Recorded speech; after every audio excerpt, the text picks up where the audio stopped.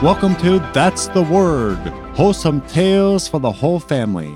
I'm Father James Yamauchi. Today's story, the 11th hour intervention.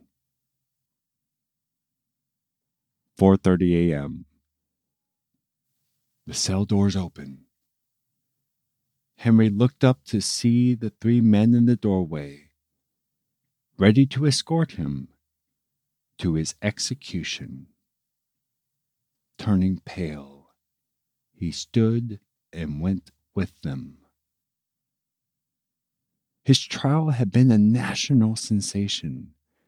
The investigation had been full of twists and turns, but he maintained his innocence despite all evidence pointing to the contrary.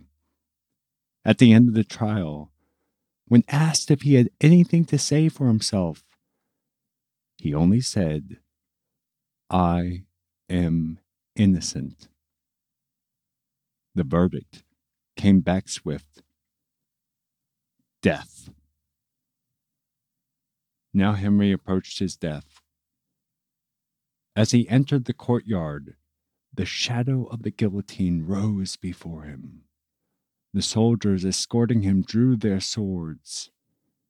In spite of his surroundings, Henry maintained an air of bravado as he walked forward. However, as he got closer to the machine, his pace slowed. His air of confidence left him. Suddenly, Henry turned, grabbed something from one of the men who escorted him, and kissed it 3 times. It was a crucifix. A few minutes later, it was all over. Henry was dead. Elsewhere, a 14-year-old girl cried as she read the newspaper story. She wept and ran out of the room. But these were not tears of sorrow, but tears of joy and relief. Earlier, amid the media firestorm, this girl heard of the infamous Henry. She knew the charges, the triple homicide. Even if he was innocent of the crime, as he maintained, the life he led was one of rampant depravity. Worst of all, he remained impenitent.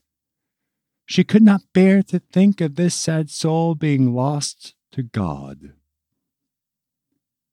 The young teenager employed all the spiritual means she could think of for his conversion. Knowing that conversion can happen, even without some perceivable indication, she nevertheless prayed for some small sign of reassurance that he did return to God.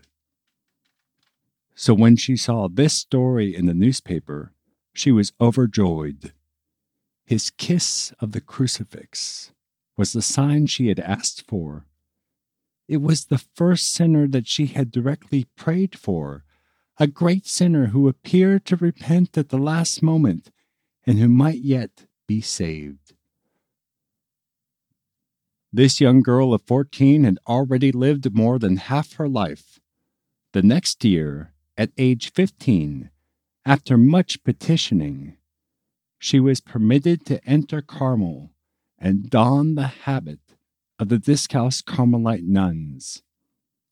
While she often struggled in her pursuit of holiness, she achieved a great level of sanctity in her short life. Her autobiography, published posthumously, became a national bestseller, and her picture and habit made for one of the more unique photographs to feature in pilots' cockpits during the First World War.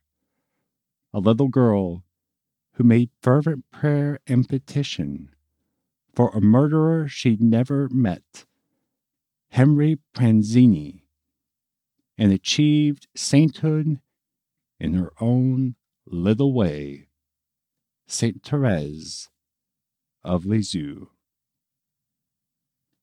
And for this week, that's the Word.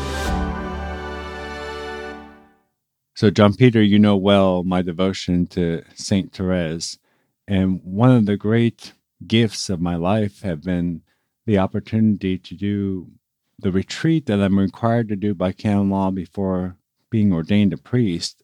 I was able to do that during Holy Week in Lisieux. And so the hometown of St. Therese, actually she was born in another place called Alençon in France, but Lisieux was primarily where she grew up and eventually where she entered Carmel.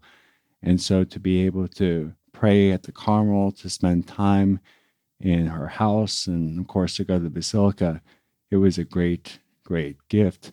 And those who are very devoted to St. Therese are familiar with her intercession, especially for Henry Pranzini. But I don't think many people know the details of that trial, which we indicate in the story was very popular at that time. Popular is one way to put it. Yes, so maybe popular isn't the right way of saying it, but it was very notorious, I guess. It's one of these high-profile cases. Nowadays, you have high-profile cases that every news channel is covering constantly. Same thing back in the day where you had newspaper coverage of these stories, of these high-profile murders or whatever other crime was going on at the time. Mm-hmm. So this one was a triple homicide. This was a upper-class lady of ill repute, was murdered. She was with a knife, as well as her daughter of 12 and a servant girl. Okay. And the only clue was a cuff and belt with the name Gessler, which I'm not pronouncing properly, written on it. Pranzini is apprehended miles away in a place called Marseille because he's selling jewelry that belonged to the victim. They apprehend him and ship him back, but he has a alibi from some other woman of ill repute. He was hanging out with her that day. So the police don't have their suspect anymore, and they find a guy named Gessler. But this person that they found who's Gessler was actually Pranzini's former boss and one of the people who had fired him. They began to suspect that name was just planted there. They did a handwriting analysis, found out that, yes, Pranzini's handwriting matched that, and the woman who had previously offered an alibi then retracted it and offered actually more evidence against Pranzini. So that's where he ended up. That was where things stood when it went to trial with the investigation. Investigation was, again, media sensation.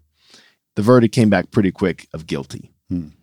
So it was pretty much in the eyes of the public from the very beginning that this man was guilty, and then he was proven guilty in the court of law. It was that, and it was especially intriguing because he was initially cleared, and then the whole thing turned on its head. So great if you're a newspaper man looking for a fascinating story to keep your readers on edge. And this fell into the hands of the little Therese Martin living in Lisieux. And actually a side story is that she wasn't supposed to be reading the paper. She happened to see it. But it's amazing, and we were talking about this before recording, her first instinct when the rest of society was condemning this man, and obviously he was convicted of a horrendous crime and was receiving justice. Nonetheless, she realized the need to save his soul and to pray for him that he would repent so that there is the hope of salvation for him. And I think that's a great lesson for us today. Right. When we hear from somebody in the news who's passed away, or, just we hear about somebody in the news, period. About half the time, we don't like the person in the news that's being reported on. But it's important that as Catholics and as Christians, our first response is to pray for their soul and pray for them. Because we all want, as St. Paul reminds Timothy, we all want what God wants, which is God desires all of us to be saved and to come to the knowledge of the truth. Something else fun that we just released recently is we made a full cast audio comedy, Peter in Chains, based off of Acts chapter 12. It's about 10 minutes long, and we think it's really funny. We hope you enjoy it. Father James narrates it. I wrote it, and we have an awesome cast who performs it. You can find this in the show notes, or if you go to YouTube and search for Thunder Rock Peter in Chains, you'll be able to find it. Or you can go to our website under the news section. It will be there. If you enjoy That's the Word, please share the word. You can see the story extras for this story, The 11th Hour Intervention, at thunderrock.org, where you can see pictures of St. Therese of Lisieux at this time and Henry Pranzini's mugshot. It's really fascinating that we have pictures of St. Therese of Lisieux at this age. I remember the story from your seminary days when even then you had a devotion to St. Therese of Lisieux, and you had a picture of her as a young girl on your dresser. One of the other seminarians came in and said, "Wow, she's beautiful. Who is she?" That's right. That is a true story. And boy, was he surprised when I said that happens to be a canonized saint. Thunderrock.org is also where you can sign up for our weekly newsletter and where you can find our social links and our email if you have any feedback or story ideas. Thanks for listening, and join us next Wednesday for another wholesome tale for the whole family.